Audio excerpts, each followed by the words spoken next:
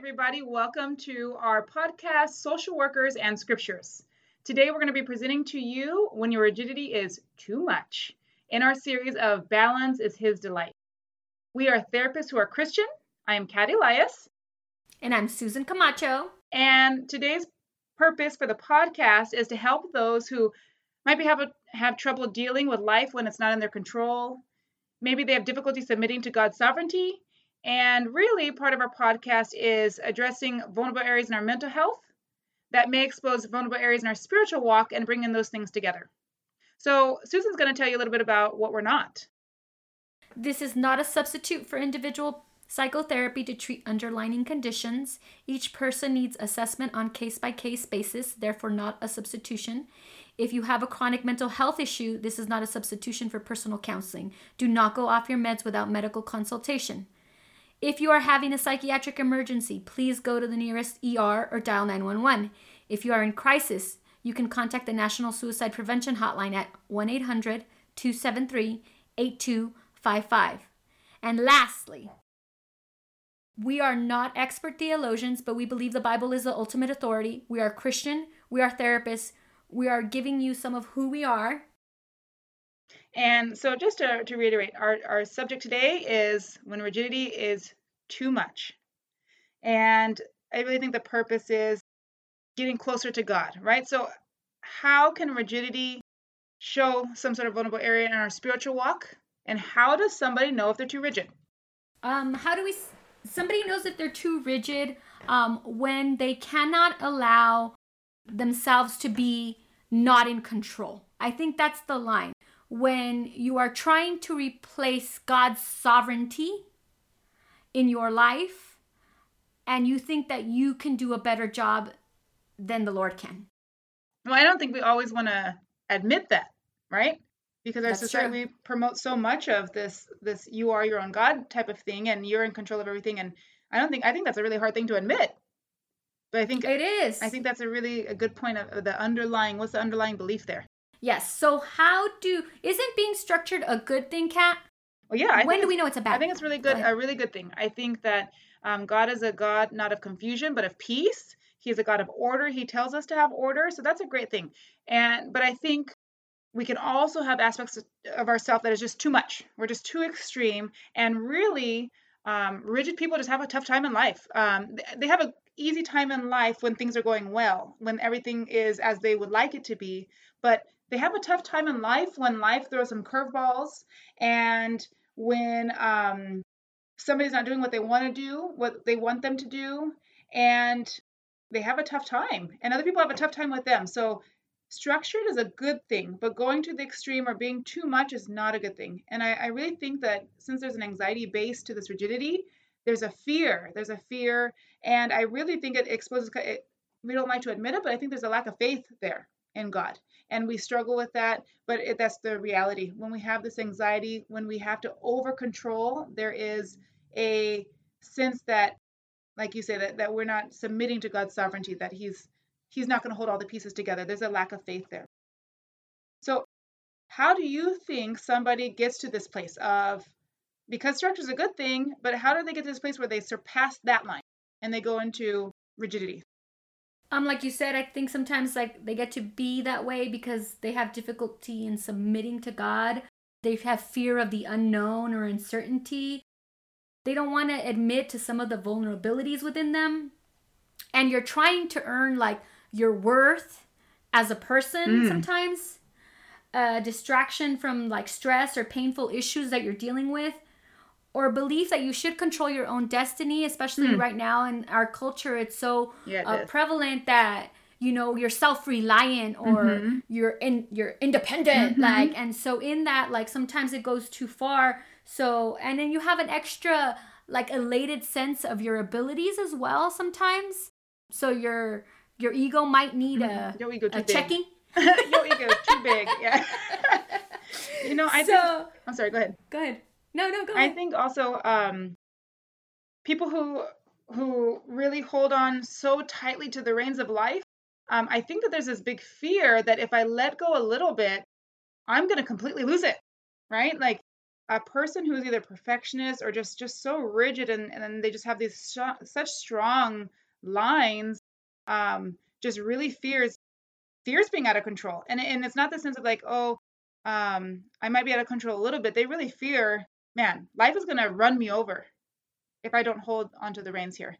And then maybe there's also another type of person. I was just thinking right now, we teach boundaries so much, and then so sometimes we're really concrete in the way that we think. And so we take it too far. We say, oh, I must have boundaries, but then sometimes we don't give any room to the emotional aspect. We're just so logical. I think you're right. I think that sometimes like we see it in like a therapeutic setting all the time, that the pendulum swings way too far. Like when they learn boundaries, like they're like really literal. Yeah. Like I'm learning I statements as a couple and everyth's like, you did not say I. Oh my you gosh. did not say I. Just so you know, we're not those kind of therapists.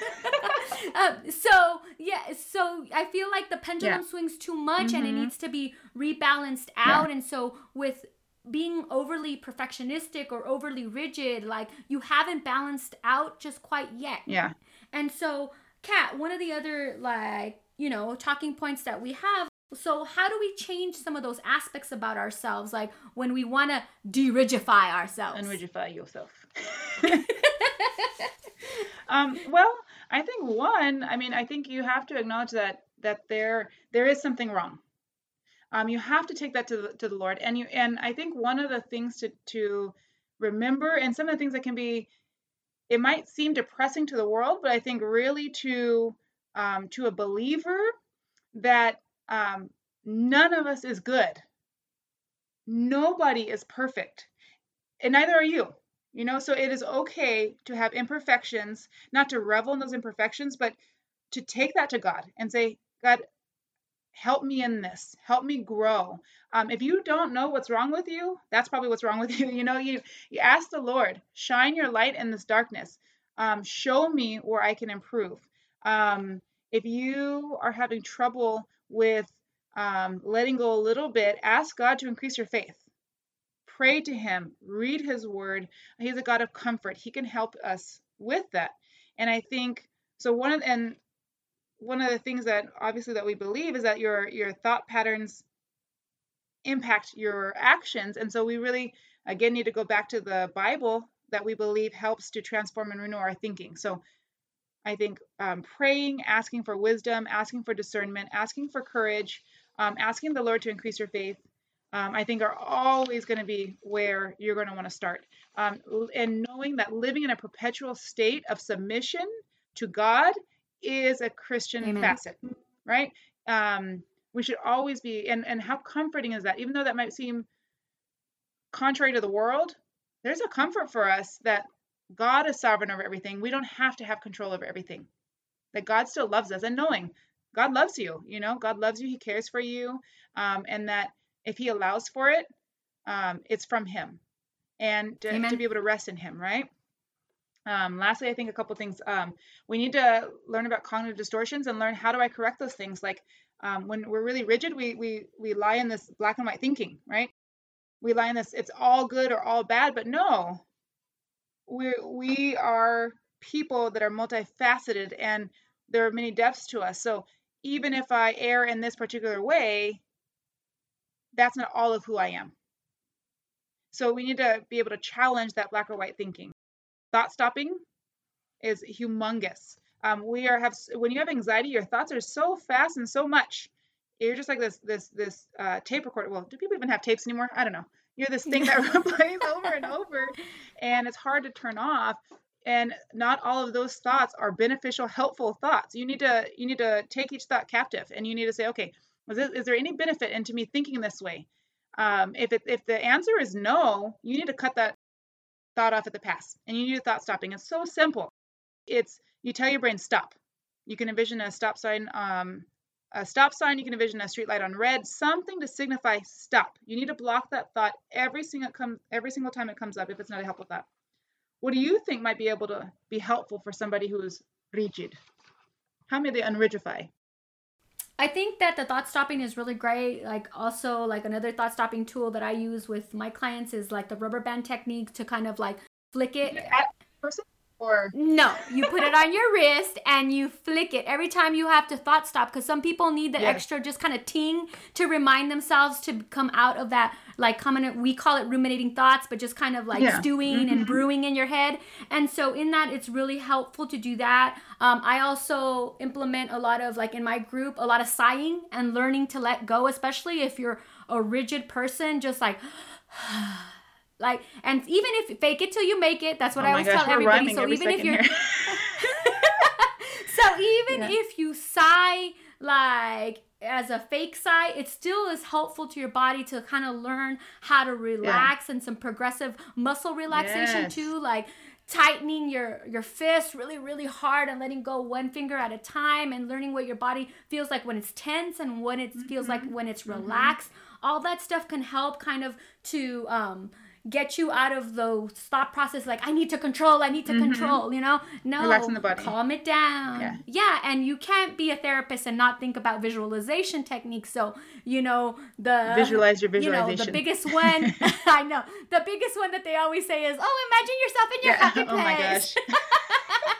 But I kind of say, you know, like imagine kind of like the water and how like the ocean, relax, like, you know, it has the waves and then comes back in. And so kind of all that thing, like all of those kind of thought processes in order to learn how to visualize letting go of something is really super helpful. You know, some grounding techniques, you can't be us and not ask about grounding techniques. Just really learning how to be like tactilely ground. Right now I'm in my chair. Maybe I'll grab my chair. Not in the future or the past, but just right now? No, just the mindfulness techniques. Yeah. Not being, you know, clinicians term depression about being about the past and anxiety about being in the future. So when you're in the right now, in the moment, enjoying the podcast and my friend, loving it. That's where I'm at currently. I think too, what that can help you do is buy time, because we, you know, when that anxiety comes up, we want to step in, not to cut it off like with thought stopping, but we don't want to endure that discomfort. But really, you need to build up, how you build up resiliency is by sitting in that discomfort and letting it ride. You push back any thoughts that are not of God. You discern that, but you have to build up a resistance. You have to build up a resiliency, and the only way you're going to do that is by just pulling through that. And then it doesn't last forever. We literally, no, you're right. We literally call that just stress tolerance. And sometimes you have to sit in the discomfort in order for you to grow. Like the whole Maslow's hierarchy of need thing is that there has to be a certain level of discomfort in order for people to grow. And so when obviously people don't grow in comfort, you know what I mean? Like if you're like a 40-year-old failure to launch, like you're very comfortable at your parents with the pool house and everything else, but it's out of the discomfort of like need. Sometimes if they push you out, like you grow in that discomfort. So what are some of these things that like if we want it to be like a takeaway, our synopsis version of us, like what do we want our listeners to take away from this podcast? Well, I think that learning how to have your well-being not be dependent upon people, things, situations, everything working out is so freeing. And that's really a Christian facet. Our joy is not dependent upon our circumstances or things or other people. It's dependent upon Christ. It's dependent upon God. And that's so freeing. If your well-being is dependent upon people, things, you're just bound to be disappointed. And there's a joy that's in God. There's this this joy that is in Him that I really want you to experience. I think, just if I can mention two things that I forgot about, two other things that we can do is remind yourself you're doing your best at all times. Remind yourself you're doing your best at all times.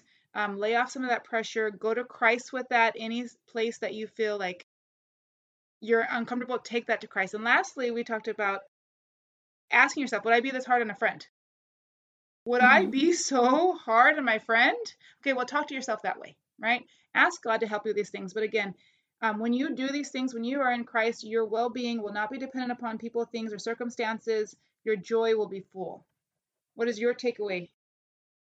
God knows best. So relying on God's sovereignty and whatever it is, no matter how difficult it is that don't meddle in God's affairs. Yeah, Don't that's a good throw your one. hand. Yeah, don't try to stick your hands in the Kool-Aid. Wow. Like leave it alone. Leave it alone and let God deal with it. In a perpetual state of submission, that's what it is. Is like, hey, God knows better than I do. Not me, not my own self-reliance, but I leave it to God because He is in control of all things. That's what I want the takeaway to be. And I think about sometimes that God is not only wise, He's the creator of wisdom. Right? Amen. All right. Would you like to pray for us, my dear? I would like to pray for you. Great. Pray for me and all of us. Yes. Okay. God, please give us the wisdom and the knowledge, Lord, to see those areas in ourselves, Lord, even those ugly places that we don't want everybody else to see, Lord. Help us to grow, Lord Jesus, in your word. Help us to grow as people, God. Please bless us with support and wisdom and kindness towards other people, Lord Jesus. In your precious and holy name we pray. Amen. Thanks, guys, for joining. Till next time. Bye.